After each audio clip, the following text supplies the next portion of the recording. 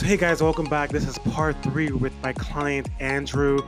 We dive deep into what he's been up to the last 3 weeks after our session together, and we dive deep into why men numb and what he has learned from doing the calling and the one process. Here it is, Andrew and Crazy Juicy Love.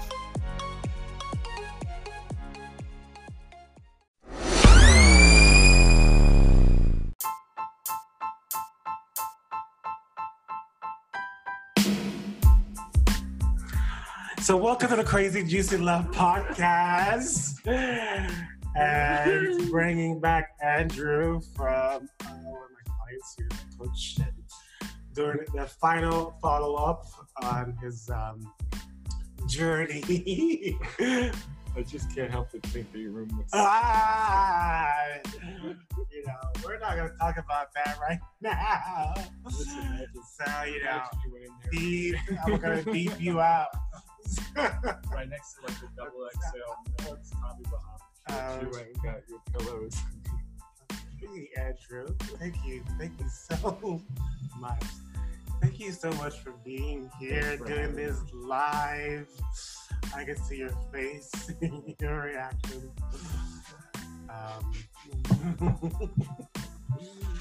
So, how long has it been since last time? The last time. I coached you? Yeah. It's been 3 weeks. What, are you going to let me answer the question? Okay, sorry. Go ahead. It's been 3 weeks. It's been 3 weeks. I've missed you these 3 weeks. Oh, you missed On Monday nights, I've been the same. You missed me like being verbally abusing me and keeping me accountable. Yeah. So, what's been going on in the last few weeks? What do you want to know? Like, More specifically, I mean, what have you accomplished? What have you opened up to? Like, what is life like now?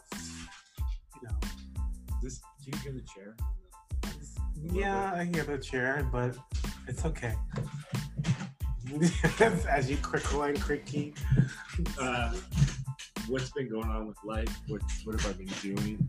Yeah, since the calling in one, like, how was your life different? How are you loving yourself more and more every day?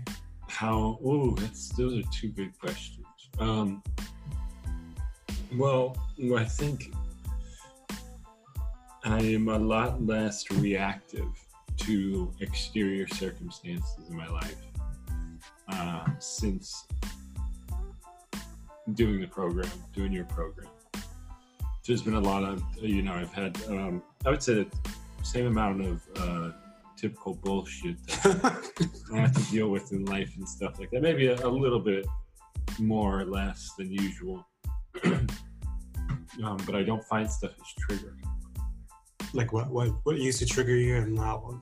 How personal do I want to get? So my ex-girlfriend she's been like contacting me, communicating me, trying, I told her I didn't want to communicate. In the last 2.5 weeks, she's written me, say it. How juicy I want to get. She's written me 4 handwritten letters. She's emailed me, sent me a video text message and a paragraph link text, and left 2 voicemails. That's a lot. That is a lot. Saying it out loud, that's a lot. And I kind of within the first thing that came was a video message and a text, and after I called her and told her, like, I don't want to communicate anymore, that's when the letters and the emails and stuff came. Whereas before, I think I would have been like moping for an entire week and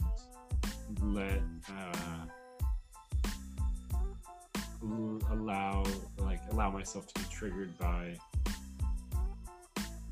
these like big, bold statements of like love for me. I think I've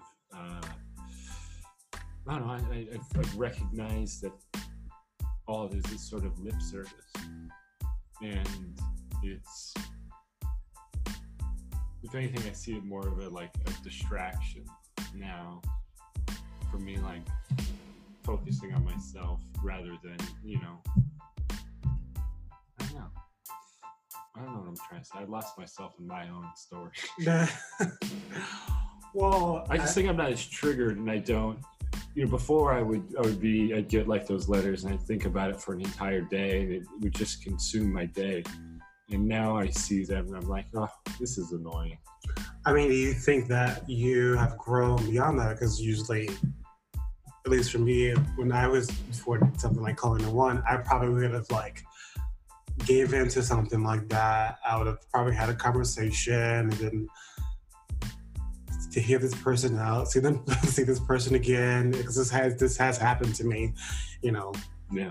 I was in an intense, I guess not even a relationship, but dating situation with this Italian guy, and thought this person was the love of my life. And the first time I saw this person, I was like, I want to marry this person, because it was just so intense with us. And then the first time we broke up, I was just like thinking about consumed, like what you were saying, with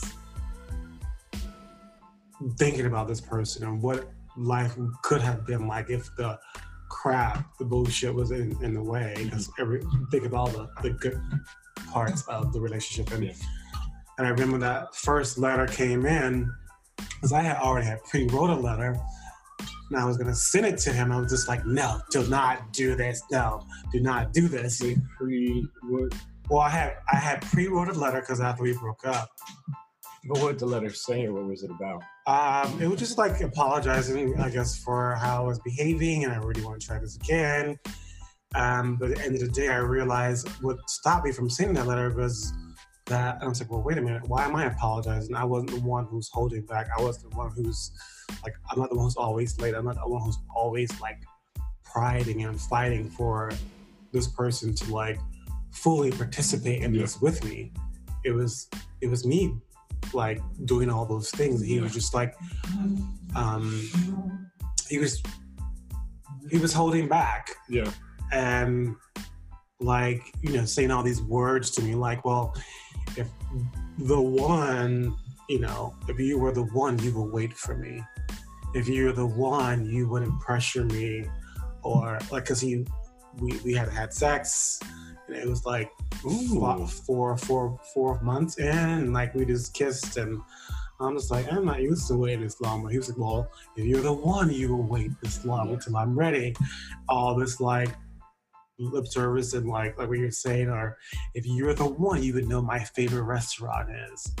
I'm like, I'm not a fucking psychic. Like, why are you like, but I bought into it, like, because of the intense feeling that I had for this person. Then when he wrote me this email, I was like, this is a sign, maybe we should get back together. And then I sent him that email that I pre-wrote, and then we got back together, and it was the same old crap. Yeah. And I was just like, that's something I think in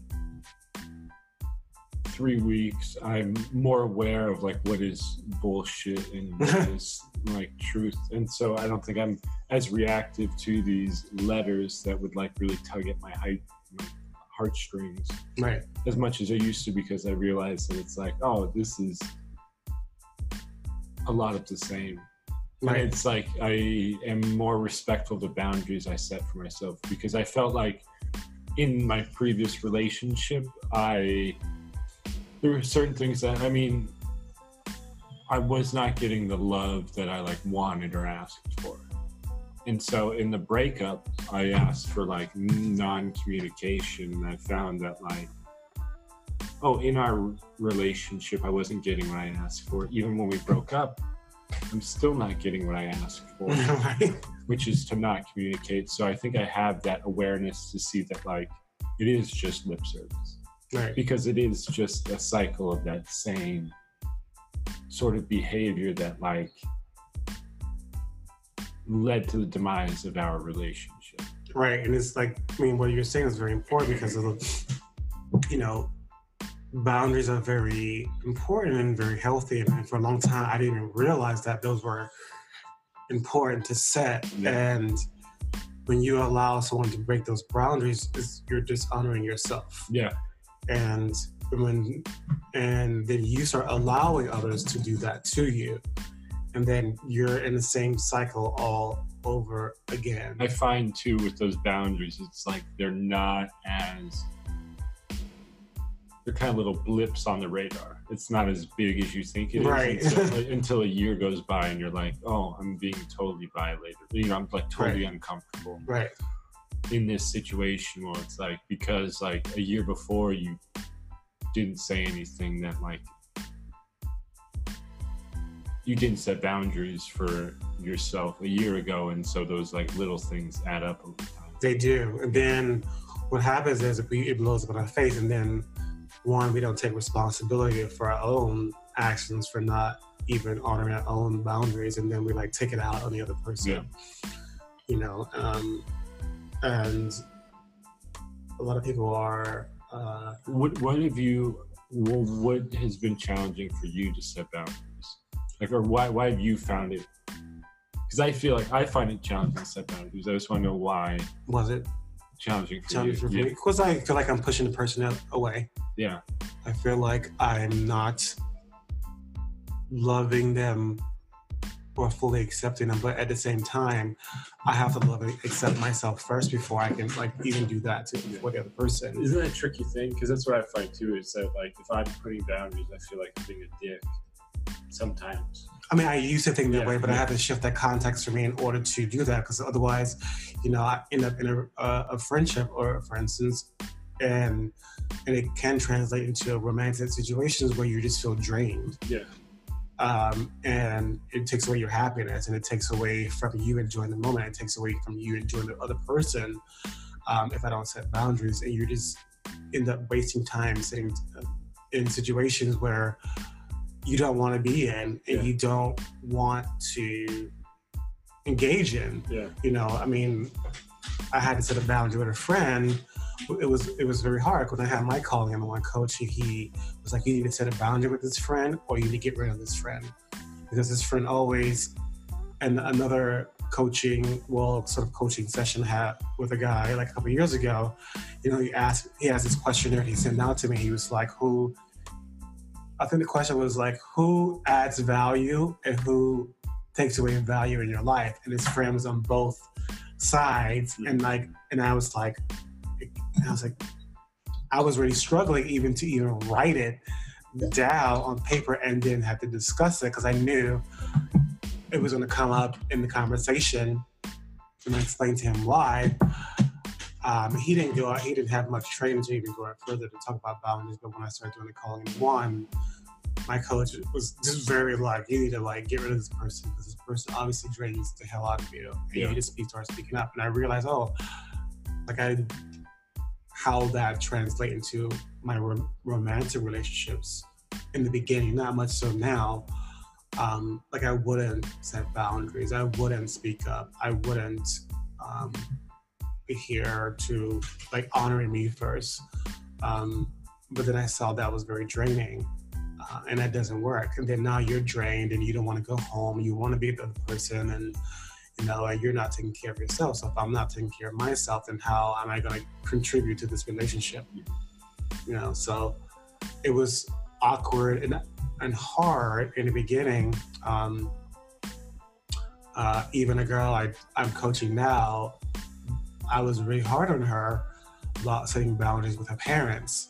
Because her parents, for a long time, because she's from a culture where light skin is valued more than dark skin, and she didn't value herself as a dark-skinned woman, and she allowed her parents to make fun of her, and she's like brush it off. And I was like, no, you need to value yourself and start setting your boundaries with your family and saying this is not up for grabs anymore. Yeah. I'm wondering if there's a different way to phrase it outside of like setting boundaries. Because when you talk about that situation, it's like, I don't know, for me, it's just like setting boundaries just felt like such a,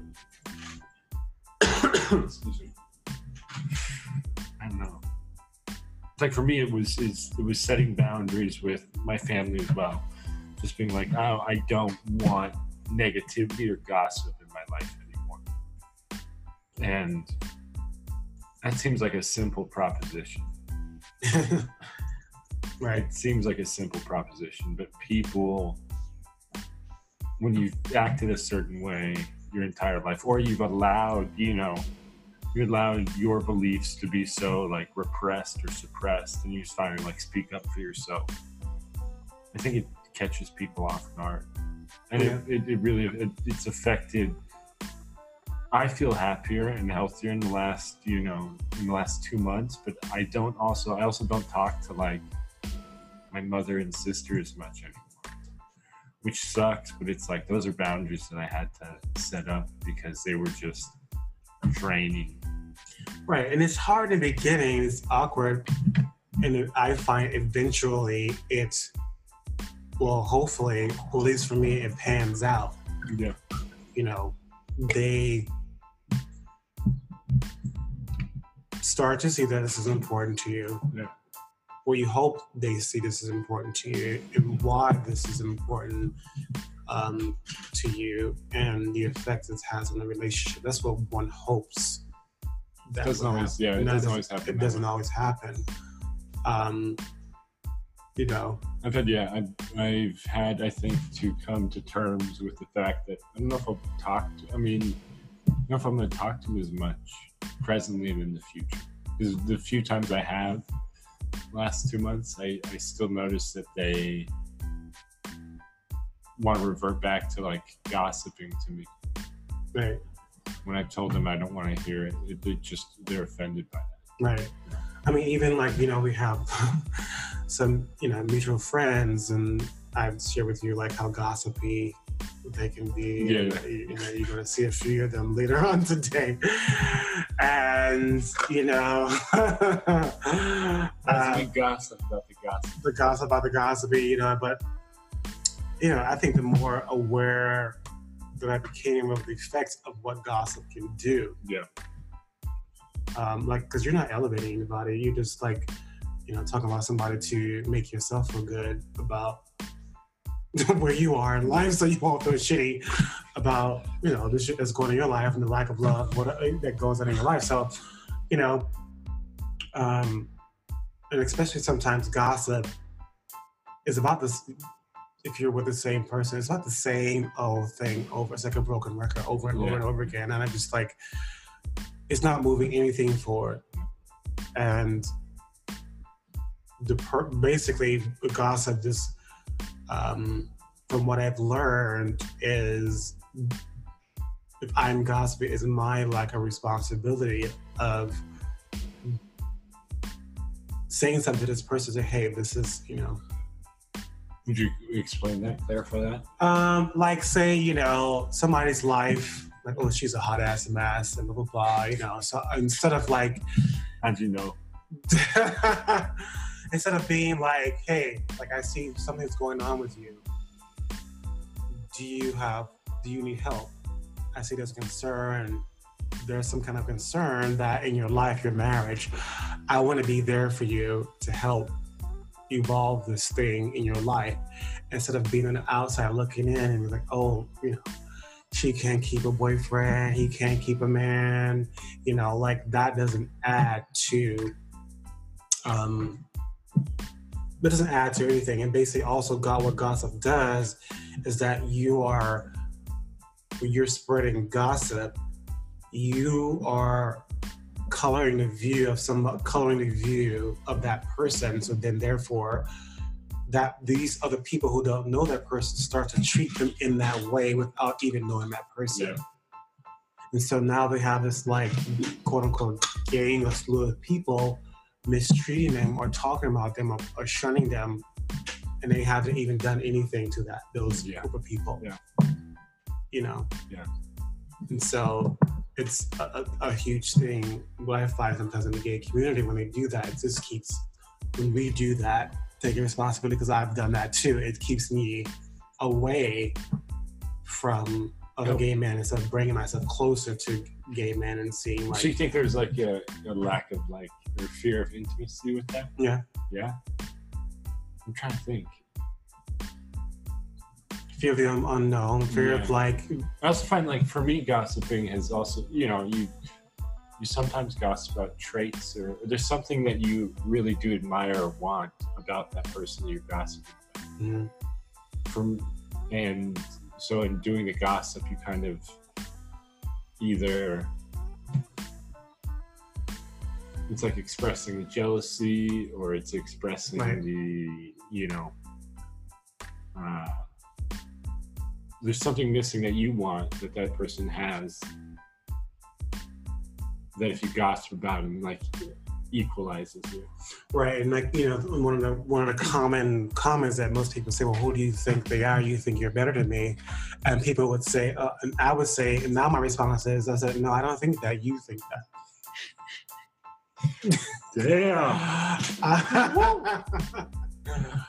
I'm like, it's true. Like that's like, I don't think that. You think that. You're putting me somewhere that on this pedestal, not me. Yeah.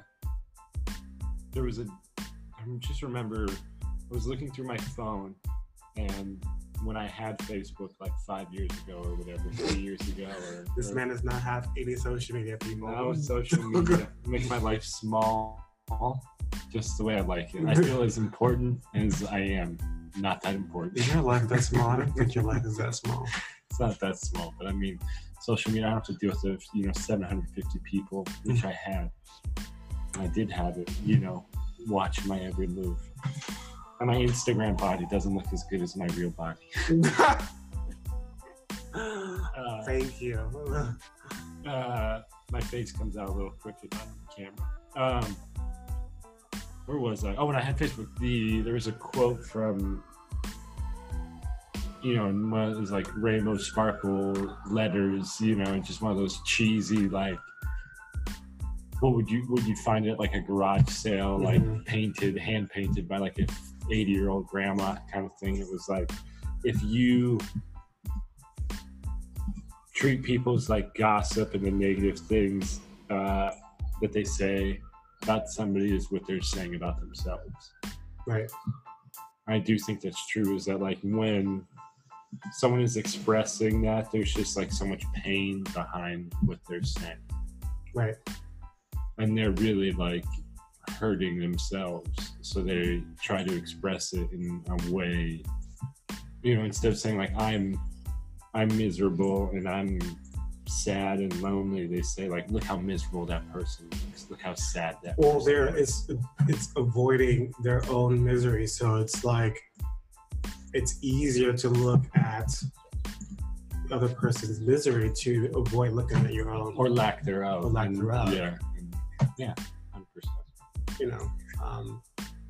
This is why I'm like avoiding saying yes to going to that party, because I just don't want to be around that. And then alcohol gets into play, and then it's like 10 times worse. And then but Jimmy, you and I can sit on the couch gossiping about the gossipers. Gossiping about the gossipers. Oh my God. So I just pull this up. I'm gonna read your intention again. Oh my goodness! You're gonna make me cry if you read it again. Yes, that's something. I think I'll do more. Another thing that's changed for me in the 3 weeks is like I'm just a lot more open with expressing what I'm going through. You are. To different people too. You are. You're sharing yourself like unapologetically and vulnerably. I found it challenging because I didn't realize like how I'm starting to share myself so much, and I'm getting tired of telling the same story. So you got to change that story. Exactly. Well, no, just like I've been hanging out. I've been working a decent amount, and then in my free time, it's either like going on. He's going on dates, ladies and gentlemen. They're expensive as fuck. And then just like hanging out with friends, but then like I'm like sharing my day with people, and it's like, I tell them like 5 different people the same thing about my day or something. I'm trying to perfect that. Like, you have to create some new things to share. I do. Yeah. So, Andrew's intention. I intend on being seen. I intend on radically loving and accepting myself. I intend on allowing myself to dream. I intend on sharing myself. I intend on waking up happy every day and loving who I am and who I am not. I will be confident in my opinions with myself, with others, and in the world. I want to take up space in my daily life and stage in the world. I will be open, confident, aware, present, happy, and joyful every day.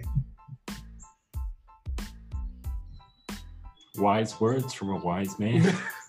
So how is that showing up in your life? How are all those things showing up in my Tell me life? some of those things, Jack.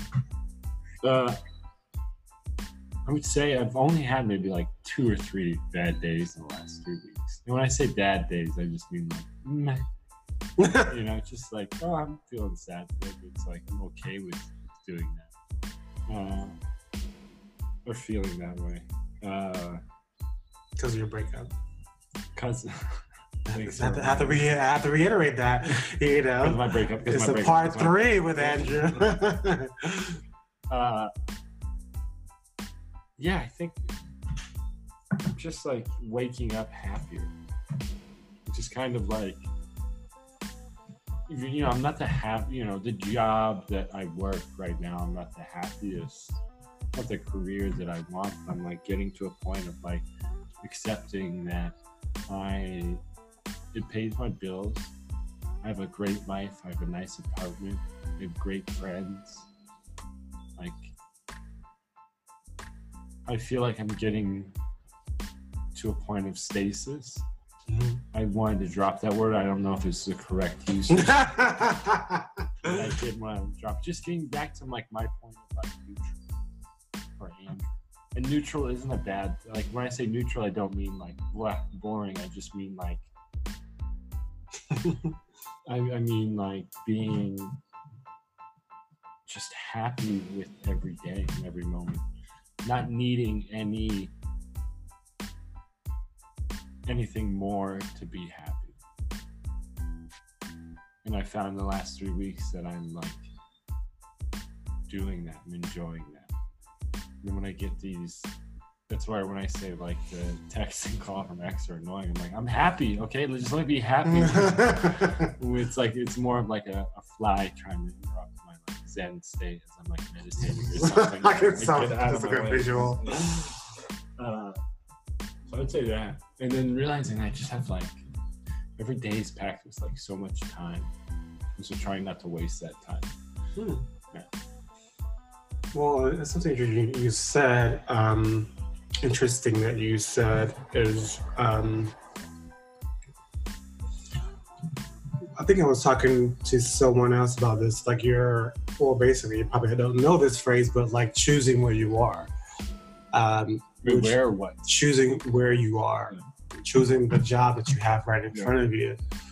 And what I mean by that is like when you choose it, then you stop agonizing over it. I'm choosing to be here and I'm going to make the best of it. And so, you know, when I started choosing, you know, the side jobs that we both have, you know, I realized, and now that I'm like coaching and like building this business, I realized, because I chose it a while ago, I choose it over again. And this is where it makes the difference. If I'm choosing to be here, I'm going to make the best of this. Yeah.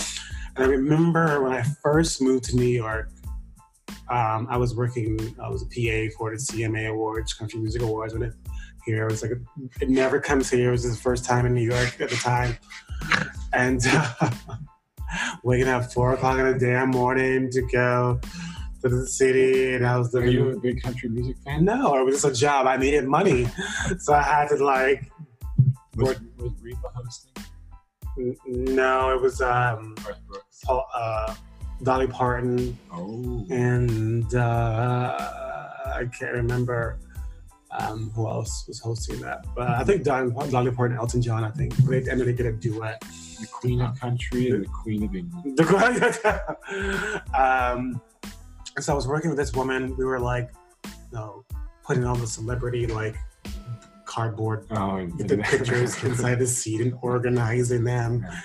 And this woman said something to me, and it never left me. She was like, she kind of saw how I was like, I'll just throw in the thing and I'll just put it in the chair, not really, looking like how I was placing the cardboard. I was like, it's just a cardboard thing in a seat, like a cardboard cut of Garth Brooks. Yeah, Garth Brooks is in a seat. Yeah. But she was very meticulous. She was like, Jimmy, you have to learn how to come from a place of excellence. Like, everything we do come from a spirit of excellence. Like, even the way you put this down and do rehearsal is a reflection of how you do things in life. And I was just like, it never ever left me. Yeah. And so when I started choosing, my part-time gigs, I said, okay, I'm choosing to be here, then I'm gonna like, at least if it's me on the line, then I need to like bring my best in it, even though I know this is not my dream job. Yeah. And I realize now, like, even though as I go on this journey as a coach and like, in the Call in One program, they encourage us to like, do public speaking and do our own workshops and like, and a lot of people, I remember being in the classroom, the virtual classroom, and like hearing everybody's concerns about doing this. Do we have to do this? Blah, blah, blah. And I was just like, oh yeah, this makes sense. But because I realized like, oh, all the work that I've been doing, especially on the events and stuff, like, oh, I can put my own event together. I know how to hire. I know who to call to. I know how much to pay. I know how to organize. I know how to put it together. If I don't want to put it together, I have like these like planners to put it together, or like a person who captains to put things together. I can hire someone. I know how to delegate that to people. I can hire people to like work the event. Like all these things. Like, it's really a mindset shift, right? Because it's like I don't enjoy, just because it's not like as intellectually stimulating and it doesn't feel as like soul fulfilling as I'd like it to be. But it's like I can go into work and be like, what can I learn today? And that's just a mindset shift for me of like, instead of like being miserable, be like, oh, this sucks. It's like, oh, I could learn how to like manage a team, right. in what approaches to take in like communicating with people and to get people, that's something you can learn from the job that we work. As we oversee a group of like, which I think are the people we like oversee, I think that's like a bunch of like 20-year-old dudes. Like, that's a challenging to be like, I need shut up. Yeah, get you to shut up and be like, I need you to do, accomplish this task. And it's like, right. You learn how to deal with that. But that's like a mindset. If I went in there being like, oh, today sucks, I just hate my job, I'm just going to be like quiet in a corner, my mind's just going to be racing about how negative everything is. Whereas if I walk in and be like, what can I learn today? Yeah, I don't like my job, but what can I learn from it today? Or what can I challenge myself with today? It's like, then you slowly start building skills. Right. And even like yesterday, how like people were surprised of how like the different kitchens were so quiet and so organized. And I was just like, I need to be intentional. And I brought the team leaders together. I said, this is how this is going to work. Yeah.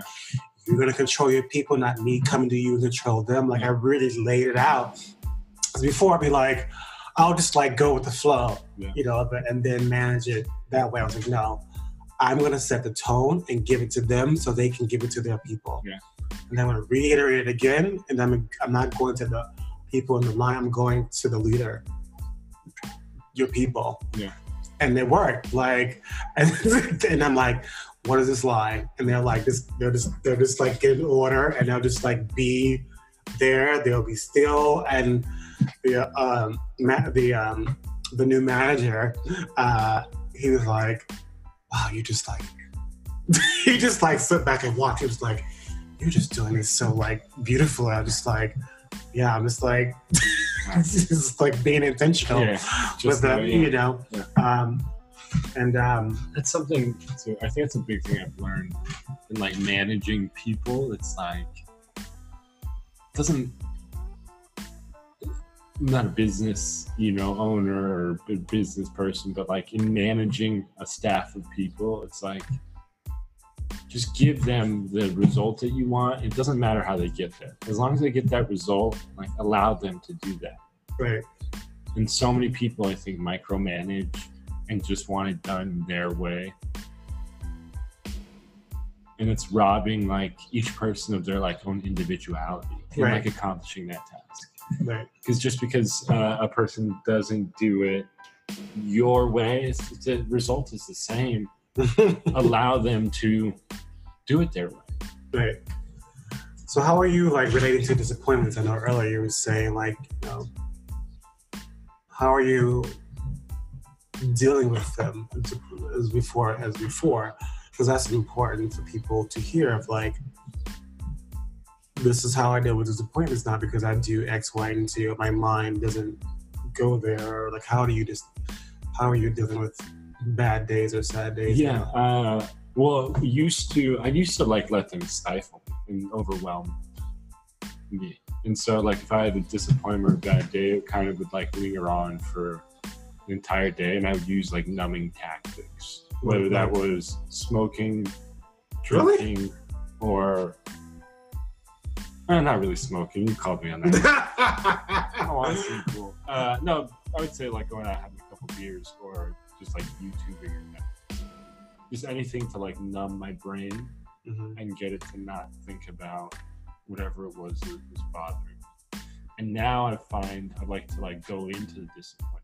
Like, it's kind of like what do you mean you go into the disappointment? Yeah, so like if again, make myself sound cool. I didn't surf or anything like that. So when I go, duck diving in the ocean, it's kind of like when the wave is coming, you go underneath it. I was like, what is that? Okay, yeah. And so it's like, when that disappointment, I see it coming, like, I'll, just dive into it, allow myself to like feel the energy of it and understand it more. What do you say to yourself when the disappointment comes to dive into it?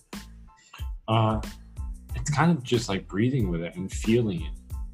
So if, I did a show a couple weeks ago and I went up there and I did well, but then, there was some moments. The one-man show. Yeah, the one-man show. I went up and did well, and there were some moments I wanted like more of a laugh, and the joke I thought was better than the response received, and I just, instead of after the show, I used to beat myself up for situations like that, just think like, why didn't they laugh? What can I do to change it, this, that, the other? Instead, I just was like, okay, it just happened. Try next time, because it's all like a process to make it better. It's not a great example. My diving into disappointments, I just like allow myself to feel disappointed.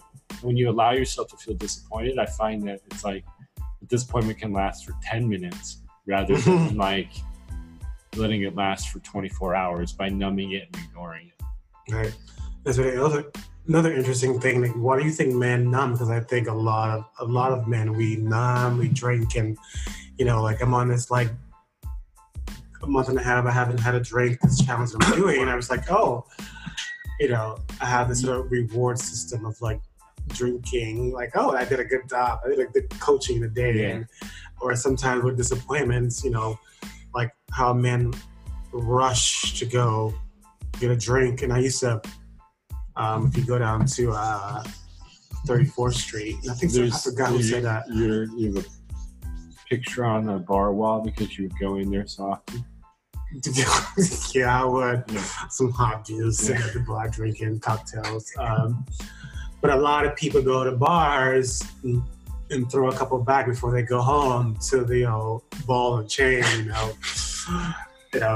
Oh, honey, I'm gonna go get a few drinks before I go home. Right, So, why do you think men numb? Why did you numb? Why do I think men numb, and why do I numb? Why did you numb? Why did I numb? Yeah. Well, disappointment is overwhelming. Feeling sad and disappointed. Mm-hmm. It's not the most fun feelings to feel. To look at yourself in the mirror and be like, I'm sad or I'm disappointed. Like, those aren't, you don't want to hang out in those emotions often. And so I would numb to just kind of, it just was a distraction. And I think it was an enjoyment of being in the same cycle. I was used to it. You know what I mean? Like it.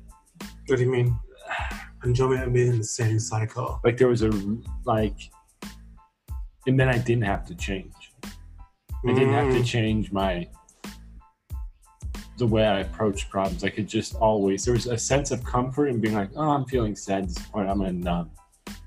This sadness and disappointment is always gonna be there, and I can just keep numbing and return back to it. That is so interesting. Is this? There's a friend of mine. I said that to, and I said, I think you enjoy being depressed. I think you enjoy numbing yourself and coming back to this disappointment over and over and over again. The 8 years I've known you, the same conversation, you don't do anything about it. There's a comfort in this disappointment. Yeah. He looked at me, he was like, what are you talking about? I was like, because we're having the same conversation over and over again, and there's an enjoyment. And then when I try to offer you something to get you out of it, you attack me for disrupting you to like, there's a better way. But you would rather sit in that numbness and not do anything about it. Yeah, I totally relate to that. And I'm not that friend that you told that to, but I wish you would have told me that in the beginning of our session. I wanted to be with you for 7 weeks. Well, I mean, you weren't as bad as this person. So, what's the enjoyment of that? Like, I just like... this is something I'm dealing with now. I think this is what I'm like now navigating with. As I get to a point where I'm like happy and content with where I'm at, I learn that I'm in control of my life. And life is fucking challenging and hard. And for anybody in this world, I think it's just like you're born into life. It's just hard. Well, I think people want a life where there's no challenges and no mistakes and no pain. I would say, I don't know about... I definitely agree with no mistakes. I think that's the biggest thing. Challenges, I think, are fine, but everyone wants to have a challenge that they know they'll accomplish, or they won't make any mistakes on it. And I often hear people go, I don't want to get hurt again. That's why I'm not in a relationship. And I said, well, good luck, honey. Yeah. Because good luck, honey. Because that's the other side of the coin of love. Like disappointment and pain. Like it comes... You can't be in love or have love without disappointment, without pain, without... It's just how you deal with it is the outcome of like you either gonna get through it or just sit in that numbness and be disappointed and be in 2 years. Yeah, I think it's applicable though to not just a relationship, but love for yourself, love for your job or career, love for just your life in general. Right. But you can also like, you can love your life right now. Oh, that sounds so cheesy. I can't you can. Yeah. It is cheesy to say until you say it over and over and over again. But it's going back. I can't believe I did that. But until you choose where you are, then you can. Until you choose where you are, then you're able to make better choices. Otherwise, if you're not choosing it, it's like whatever you resist persists. You're just adding on, calling in more of the same crap. And you're still dwelling in the same mindset. And when you're dwelling in the same mindset about the shitty life, the shitty job, the shitty relationship, you're actually calling in more of that. That's all you're focusing on. And the more you focus on that, that's the more of it you're going to get. Until you shift that context, then you'll get more of everything that you want. But you have to shift. If you keep dwelling on the negative shit, then that's all you're going to see. That's all you're going to have. It's like that experiment that when you say... Well, I think so with that, so you're asking why you think people like... Men, sorry. Apologies. Why I think men and myself included in that category, subcategory of men, under that umbrella. Why... men stay in that mindset, and I think you can predict the outcomes of just being sad and miserable more so than you can when you're open to like more joy and They don't know what it And- looks like. Well, yeah, because I don't know what it looks like, but it also is like more stuff comes to you, I think, when you are open and receptive and you see so many more opportunities. When you're sad and miserable, and when I've been like in that mindset, I know that like whatever is handed to me is just going to be a shit sandwich. And it's just going to be a terrible piece of shit that I don't want to, you know, put down or stomach or eat or whatever. But when I like, on the same token, like when I'm more open and happy and enjoy life, like that shit sandwich is now, it could be 100 different opportunities. Do you know what I mean? Yeah. Yeah, and I think that intimidates people, the fact that it's That is like, what. I mean, that there's just a bunch of opportunity with enjoying life. Like Right. when you enjoy life, every day is filled with so many more opportunities than when you don't enjoy life. Right. Commercial break.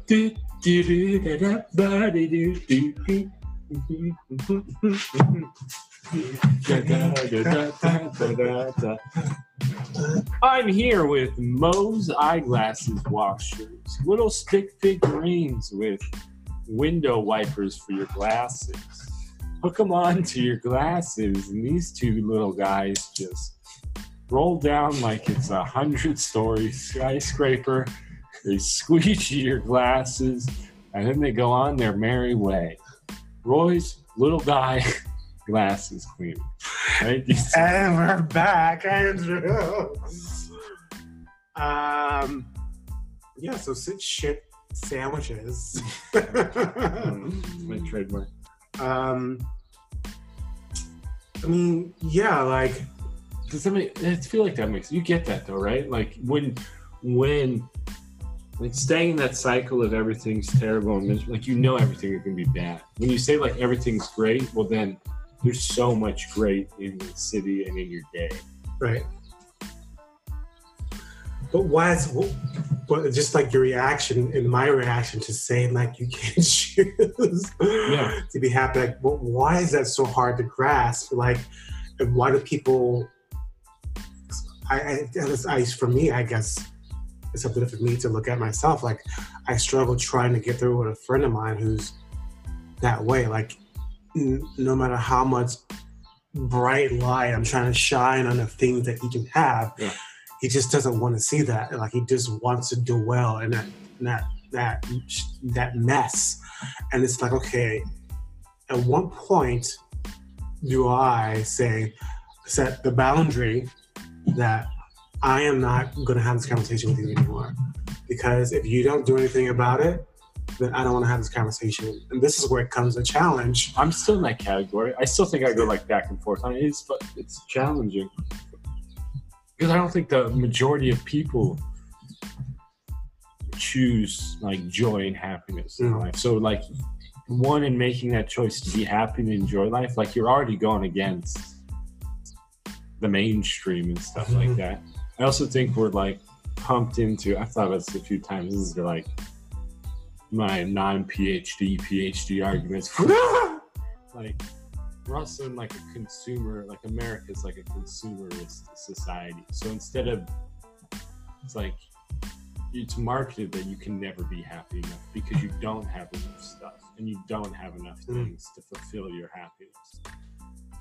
So yeah, the majority of people like are shown and told that they need better clothes, more stylish clothes, better vacuum cleaner, better sweet size. yeah, all those things before they can achieve happiness. It's like, no, it's bullshit. And it happens when people are dating. Like, I had a friend of mine, she said, well, I need to lose weight before I go date again. I'm just like, what are you talking about? Like, you don't need to lose more weight. You don't need to like redo your hairdo. You don't need to like do all these extraneous things to like put yourself on an app.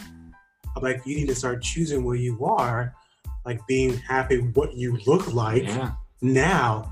Like, I think it's the biggest problem with like dating. I haven't done dating apps, and I've been on dated 5 different people in the last 2 months without a dating app. I want to brag about that. It's old school. And how are you doing that? Just going out and being sociable, but also I think more importantly, just being myself. Because I think with dating apps, what I find is crazy about them is that you're filling out these like 100-point Right. questionnaires, profiles of like this person that you want, and it's like, well, me myself as a person, I could be like 2 different people in the span of like a minute and a half. You know what I mean? Like right now, I'm like happy and in a good mood, but like these birds chirping outside are annoying the shit out of me. So I want to deal with the birds. It's like, I'm gonna put that in the dating profile. They're like, Andrew, in the span of 20 seconds, was really happy and smiling. Then he looked outside and likes to yell at birds like a psychopath. Like, Yeah. you can't, you know what I mean? Like dating profiles create these like, no one is. You can't. Everyone's like human, so you can't like narrow them down to like what their likes and basic likes and dislikes are. You know what I mean? Yeah. And so it's creating like false expectations for yourself and for that person that you're Right. meeting.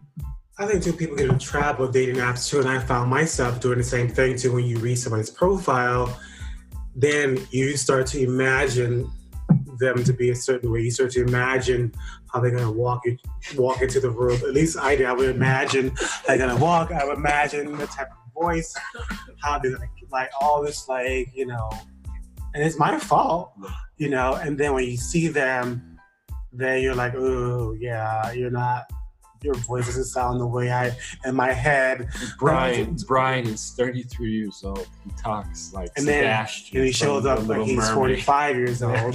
You know what I mean? A lot of people now I'm seeing like people are so obsessed with filters, and it's like you don't. Why are all your dating photos? You shouldn't look better online than you do in person. Right. And then they wonder why their date goes bad. It's like because you're lying. You're lying. You're That's a big thing. You're like lying to yourself and the other person. Right. I think when you don't, just to be liked. Yeah, and when you don't, you're not gonna like yourself. Yeah, I think that's something I still am struggling with, but I've gotten better at. It's like 3 weeks. it's also interesting. You don't even like the way you look, so you're putting some better version of you online, and it's like start choosing who you are, where you are, and what you look like, and what you don't look like. Yeah, and accept it, because that's what people fall in love with, the person who really truly accepts who they are and what they're not, and they don't have anything to prove to anyone about who they are, what they're not, and what they look like. You know what I mean? Because that's, to me, that's confidence. Oh, you make my jeans a little tighter with that kind of stuff. I'm gonna like. You get what that means, right? No, what does that mean? Oh, it means I'm popping the bone. Oh, wow. Thank you. Should I bleep that out too? I can't believe you just said that. Straight people, ladies and gentlemen. Well, no, yeah. I mean, because it is true. And it is, like, it's probably like, just to be yourself. So how are you being yourself, like, since you're not on a dating app? Because most people feel like they... Well, I also find the dating apps, to me, are like distractions from being myself. Because I could spend like, it's further because I could spend hours a week trying to have flirtatious text conversations with women on Tinder with potential to have sex with them and maybe date them. Like, that's what it is. And it's like, I'm not that good at texting. My sarcasm doesn't read via text. No, it doesn't. Unless you know you. Exactly. So I'm not that good. Also, my profile, like my pictures, all of my photos of myself on my phone are terrible selfies. Like a double chin, buck teeth, you know. The one of you making that face. The water coming out of your face. Yeah. Tears, crying, you know.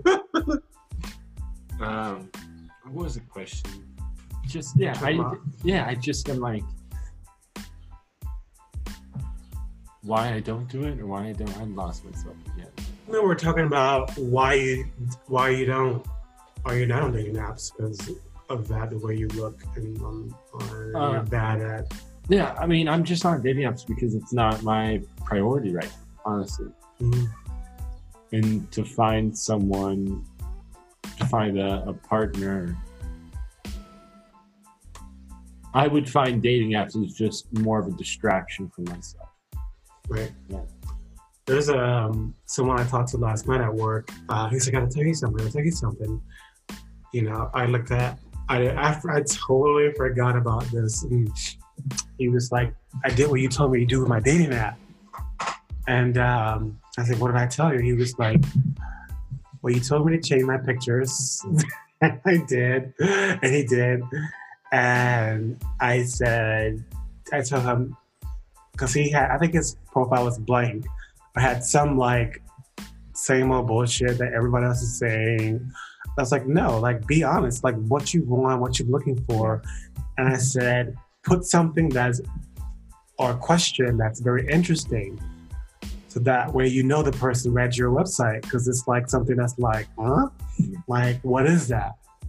And he was What like, are some interesting questions, do you think? I just what interesting questions? want to know how interesting this person's interesting question is. Oh, I mean, it depends on You like books? No, like it depends on your personality. Like, I think I've changed my profile so many times. Like an interesting question, I got this from this book called. If you could create your own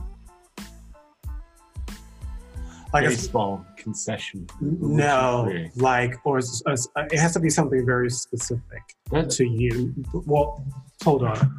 Sorry to hold on. Smack your comment down the ground. I basically didn't even hear what you just said. So can you repeat it? Yeah, if you were to be a baseball concession food, what would you be? See, okay, that's fine. That's something that you would say. Yeah, or if you want to be more specific to me, I'd list where I have moles on my body. Which of those moles would you most be like? The one on my Adam's apple, the one on my deltoid, the one on my knee. I'm learning so much about you today.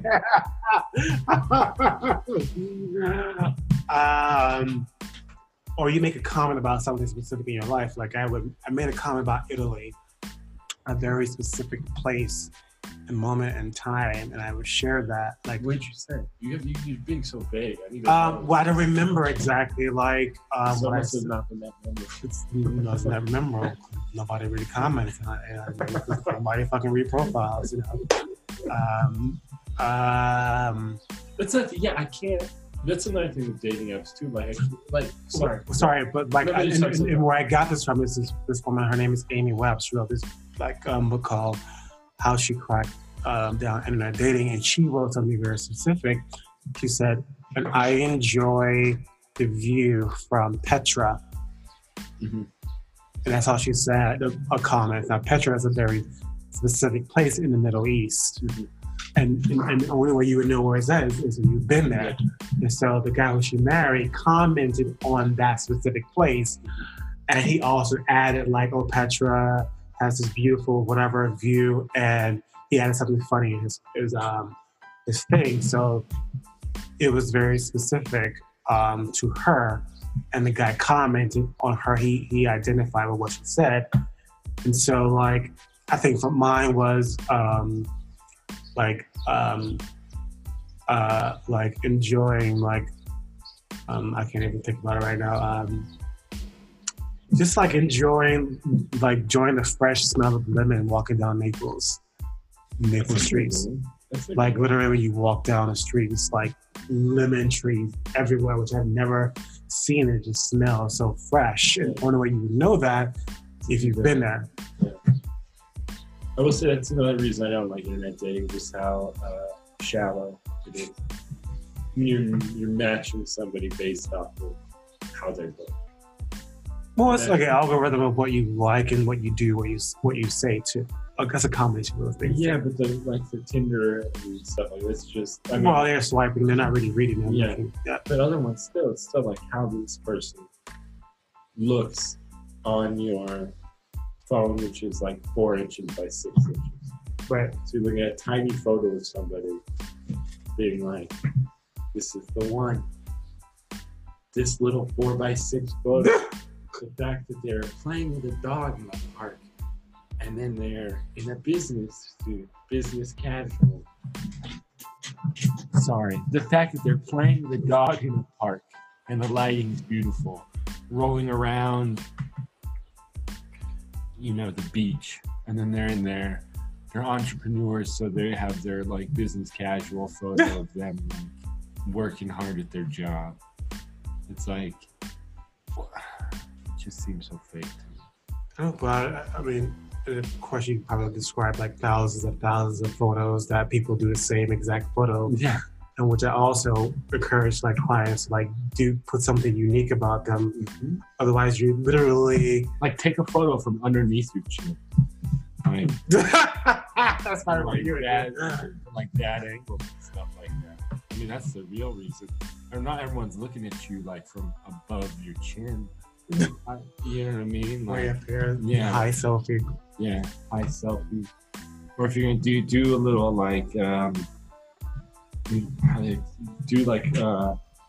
make sure you're like have poor posture. Show a little belly. Oh, no. And that's gonna be sexy and draw the man. Hell yeah, it'll be honest at least. To be honest, yeah. May not be sexy. I don't know anyone who walks around looking sexy all the time. I would say those are like few far between. You walk around looking sexy. No, I don't. Yeah, you do with your chest. Look at your chest there hanging out right now. That's how you are 24/7. It's 60 degrees outside. Yeah, it's 60 degrees. So what are some of the big lessons you've learned by doing the calling in the one stuff? Like, what are some of the big aha moments? Aha or aha? Aha, yeah. Aha. Forgiving, like the few big moments were forgiving people and forgiving myself. I know you had a hard time with that one. Yeah, and I think there's the exercise in there, like especially family and in the upbringing that I had, and recognizing like that my parents and their parents weren't perfect, but there were tendencies and there are traits like that I have that I didn't recognize that I had. So like both my parents, I think, came from relatively like abusive households. My dad verbally and physically abused. My mom kind of thrust into being a parent at like age 16 because my grandparents were. Oh wow. She was cooking for like her and like 3 of her kids. Not 3. Sorry. 3 of her younger siblings or 3 younger siblings. At 16. Yeah. Making dinner for them and stuff like that multiple nights a week. Wow. So in those like, both my parents I think kind of didn't feel like they deserved more for themselves, because my mom had always put people first from the age of 16 on, you know what I mean? Never really like got to explore and for herself. And then my dad just being physically and verbally abused by his parents, just kind of like that got like ingrained in him. And I think being raised by them just that kind of got ingrained in me, not feeling like I was my self-worth was pretty low. And so kind of recognizing that and forgiving my parents for passing that on to me, because I saw it as like a negative trait. And now trying to take steps to change that course of action. Because they both my parents also were like, and my family, they're all very, I think, intelligent people, but they're pretty working class, blue collar. So it's like, whatever job they had, it was like they had, and they were given that, and they kind of no one really followed their passion, really. And you get to change that. Exactly. But then at the same token, that like feels, that's where I kind of get like overwhelmed still, where it's like, oh, I feel like I'm the first person in my family to like pause and be like, oh, there's alcoholism in our family, there's depression in our family, there's this, that, the other, and no one else wants to admit it. Like, I told my mom that like, oh, I think alcoholism runs in like both sides of the family, and her response was like, well, your dad's side is worse. Oh, she doesn't even want to like own up. Yeah, oh God. Yeah. But like there's, I don't know, dealing with those issues is a little overwhelming, but that's in a positive aspect to just even recognize and admit them. Because it kind of like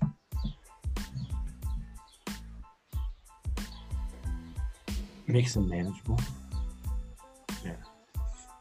Yeah, I mean, that's a good thing to recognize. Otherwise, a lot of people are in denial, or not even not just denial, but people go, well, that's just the way we are. And it's true to an extent, but you can also change. Right. Yeah. You can alter that. Yeah. And people don't realize that they do have a choice, and you do have a choice. And that you're choosing to be the way you are, and you're not doing anything about it. Yeah. If you're choosing that lifestyle, Yeah. and you can get help. Yeah. You can hire a coach, or you can go to AA, or you can Go to therapy. Go to therapy. Yeah. And all these things are great. To have a healthy lifestyle, there's nothing bad about either of those things. They're outlets for you.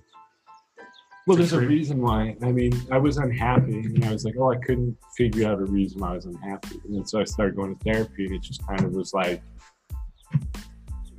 my therapist and I were like two detectives. And I just was like, we're putting up all this evidence. And that's me like talking about my life. And then he would kind of like pinpoint the dots of like, oh, these three things relate. So why is that? Oh, that makes sense. Well, it makes sense why I don't, feel like I'm enough, or feel like I can take up space, or feel like I can choose the life that I want because, like everyone in my family just was like, you gotta just work a 9 to 5, get health insurance, and that's a real job. It's like, I have these creative pursuits, and that's not viewed as a real job. Well, it's like, oh yeah, everyone in my family doesn't see writing or acting or performing as a real job because everyone just like was acts like they're just handed the miserable job. Right. There's a book you should probably look into. It's called Attachment. It breaks down the different levels of how people attach in love and why they attach in love, and it's based off of like how you were raised. Like if your parents, I can't remember the names of different attachments, but like if your parents were overbearing. Pretty shoddy. Thank you, Andrew. Because today I'm so relaxed being with you. So I'm so glad my California energy can relax. Is that what it is? I guess so. But it breaks down like if your parents are overbearing and very protective, if your parents are like very neutral and like loving enough, but also like just enough to let you have your independence. Just a side note, I was at a bar. I was at bowling the other day, bowling alley the other day for the bowling league that I'm in. We were sitting at a bar and there was this girl who was a little tipsy and she was like 22, 23. And she referred to her parents as free range parents. Well, no, she referred to how she was raised as a kid as free range parenting. What does that mean? It just means like how everyone else was raised before helicopter parents. Like, I'm like, you are so much younger than me if you can recognize this style of parenting that your parents like raised you with. I don't know. Is it free range? Is that good or bad or like free range? I don't even know. I only thought that was applicable to like chickens or whatever. I know it's applicable to parenting, but I guess it's when you let your kid like do whatever they want. Right, and then there's like a consequence of that kind of too. So they have this experiment where kids who like that free range or like cry a lot, they need a lot, they want a lot, they need because their parents haven't taught them proper soothing techniques. Yeah. But do their eggs taste better? Oh God. I don't know. That joke did not land well. Maybe to somebody who's listening to this, but thank you for trying. But I'm bummed. But it's a really good book. I did the Blinkers of that book, and yes, I just need to reread it and get back to those attachment. It's really good to have that down to like. I think also we do this thing, you know, to like, just for me, the big thing was just like loving myself for who I am and where I'm at. I think all, you know,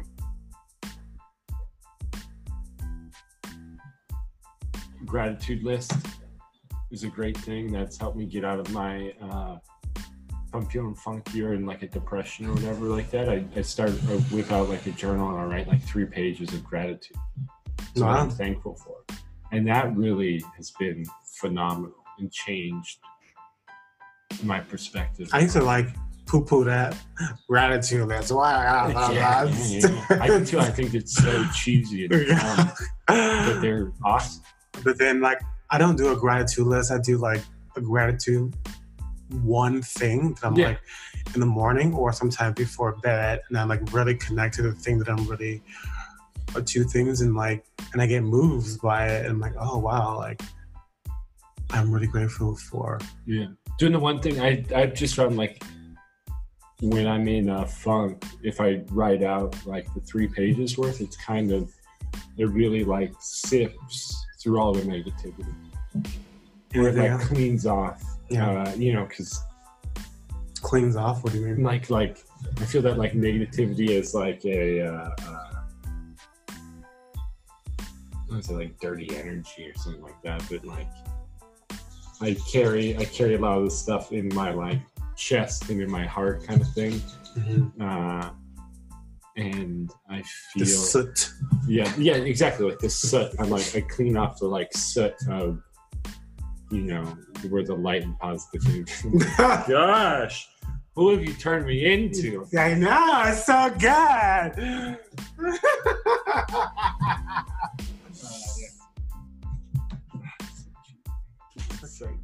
Your life is so different now. It really is. I see, and that's, I think having perspective, like that's another thing I enjoy about books. Like, I'm pretty hard on myself, so having perspective on like where I was just 2 months ago and where I am now. It's like huge. Yeah, I don't realize that, but that's why having someone there to talk, like But you had a coach and a therapist, and we were both on the same page every single time. It was so weird. I was like, yes, coach, come on, therapist. Get him on that side. I'll get him on this side. It takes work. I spent like 2.5 hours every week. More than that too, like working on this to help me get over. Like the breakup would have been rough. I don't think I would have been. I'm still not like completely over it, but it would have taken probably like a year to be where I'm at right now. Well, some part of you still love this person. Yeah, that's a part of the breakup. Was a lot of you're a part of you still not going to stop loving this person. Yeah. But I think that's where the problem with people comes into breakups is that little glimpse is still there. They think that they still want that person, and it's like, no, it's just like they were a part of your life. They're a part of you. Yeah, like you've had an intimate sexual relationship. You've created an attachment. Yeah, you're connected to them. Yeah, you're connected. Yeah, I was a certain person with my ex. Whoever that person was, but like Andrew of the past, you know, we shared 2.5 years of like, I shared 2.5 years of myself with somebody. So of course I'm still gonna feel, because then if I'm not, then then that would just be me Xing out those 2.5 years. But people do that. Yeah, they do, yeah. And it's like I am Xing it out per se, like by not communicating, but I'm not.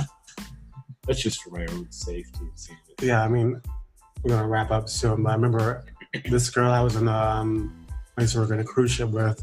Now, mind you, I worked on a cruise ship as a dancer with this chick. You were a dancer? Yeah, I was a dancer On a cruise ship? on a cruise ship. Yeah, And what? Carnival Cruise Line. Yep. What kind of And dancer? I was a show dancer.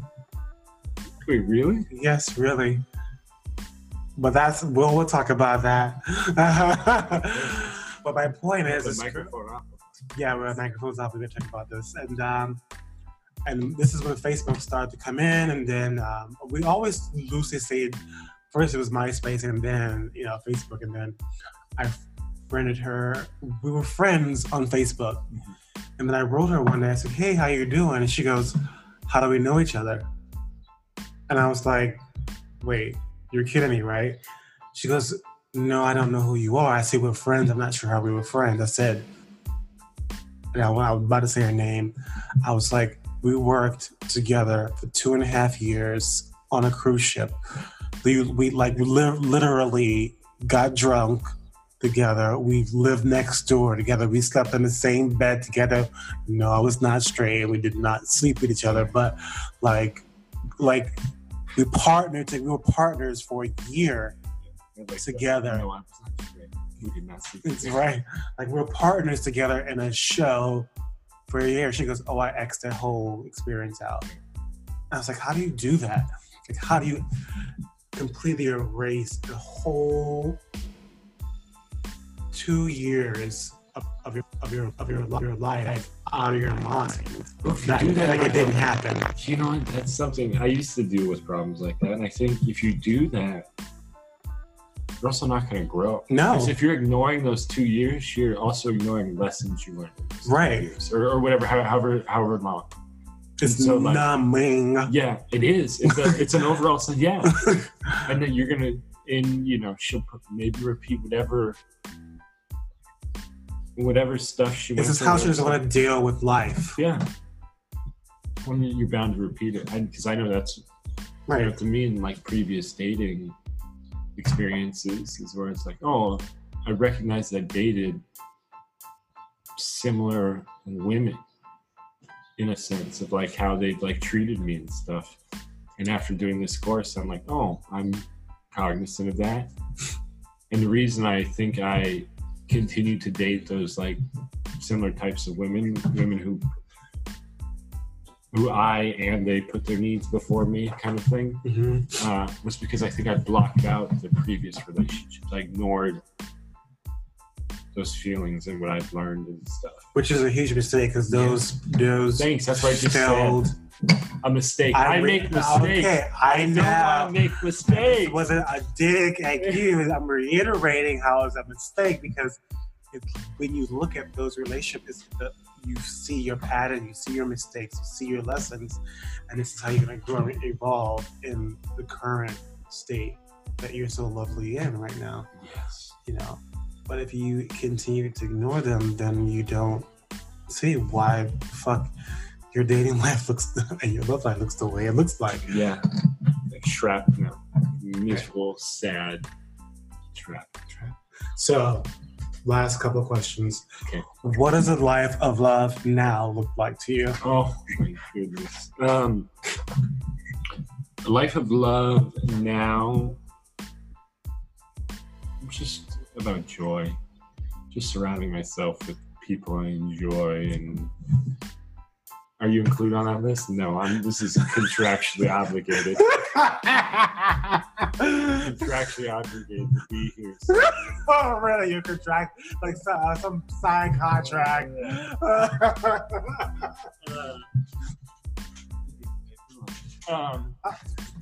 Really? I'm just I got you coffee. oh my goodness, you give me Starbucks and coconut milk And I waited for that a long time. Right. What is a life?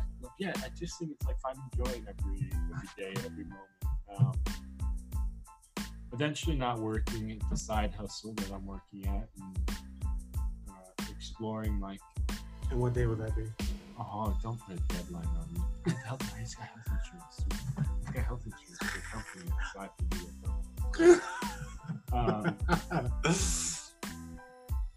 By June, probably. Okay.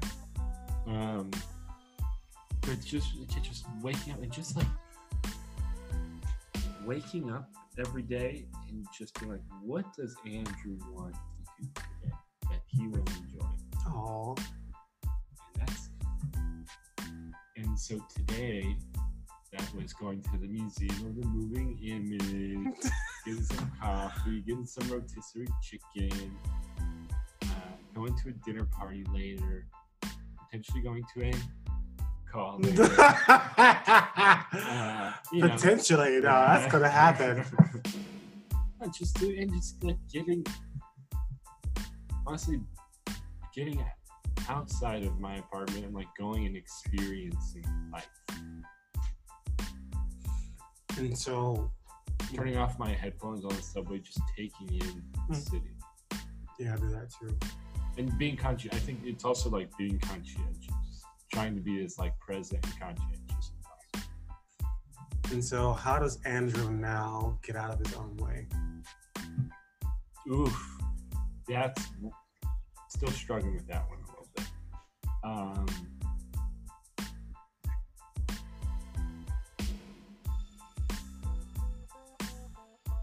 Just going with the flow, just like jumping and then let my mind catch up. And so, what does a juicy love life look like to you now?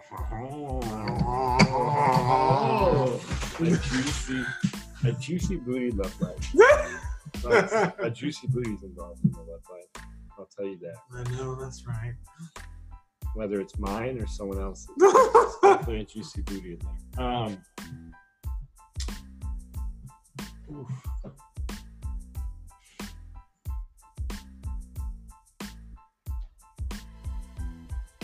Laughter, intimacy, passion, experiences. I think it's me being totally myself at all times, which ranges from being a total complete idiot to someone who tries to be a pseudo-intellectual and everything in between that. I think it's just a matter of enjoyment, just life in the moments. And if there is one thing that you can share with men about what coaching has done for you. Talk about your feelings and your emotions outside of just anger. I'd say, what was the finishing part of your question? Also, if you can share one thing about having a coach that can help another man, what would that be? The benefits of having a coach.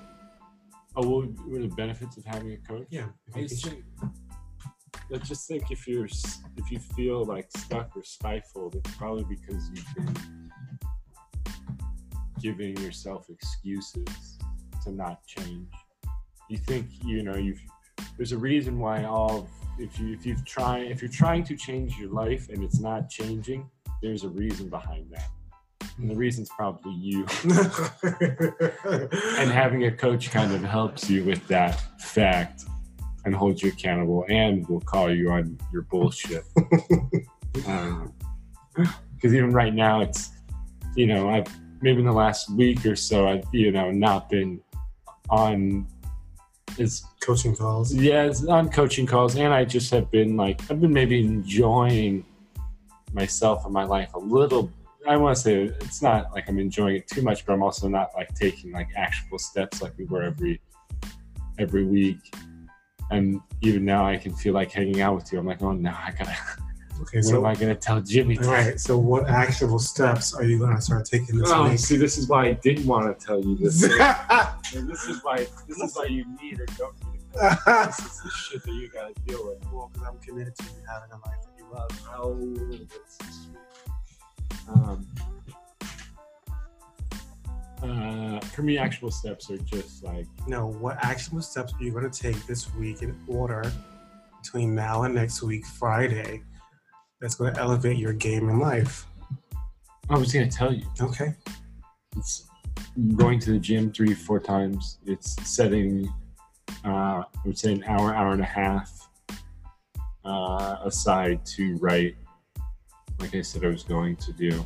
And then I'm having a business meeting on Tuesday with another actor friend of mine. We're going to set up little 6-month Okay. plans and stuff like that.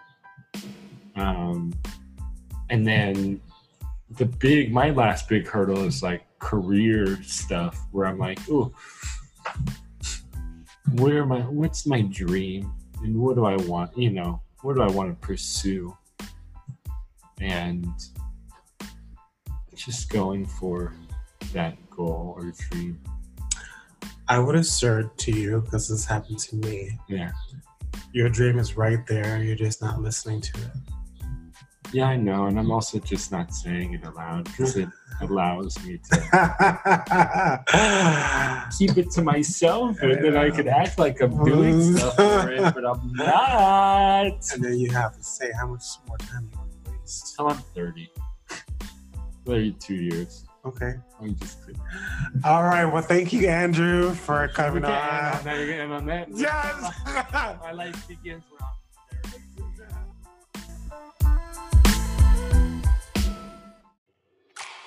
Hey guys, so don't forget to subscribe on Instagram at Jimmy Allen and Twitter, simply Jimmy. And don't forget to rate, subscribe, comment, and share this podcast if you enjoyed it.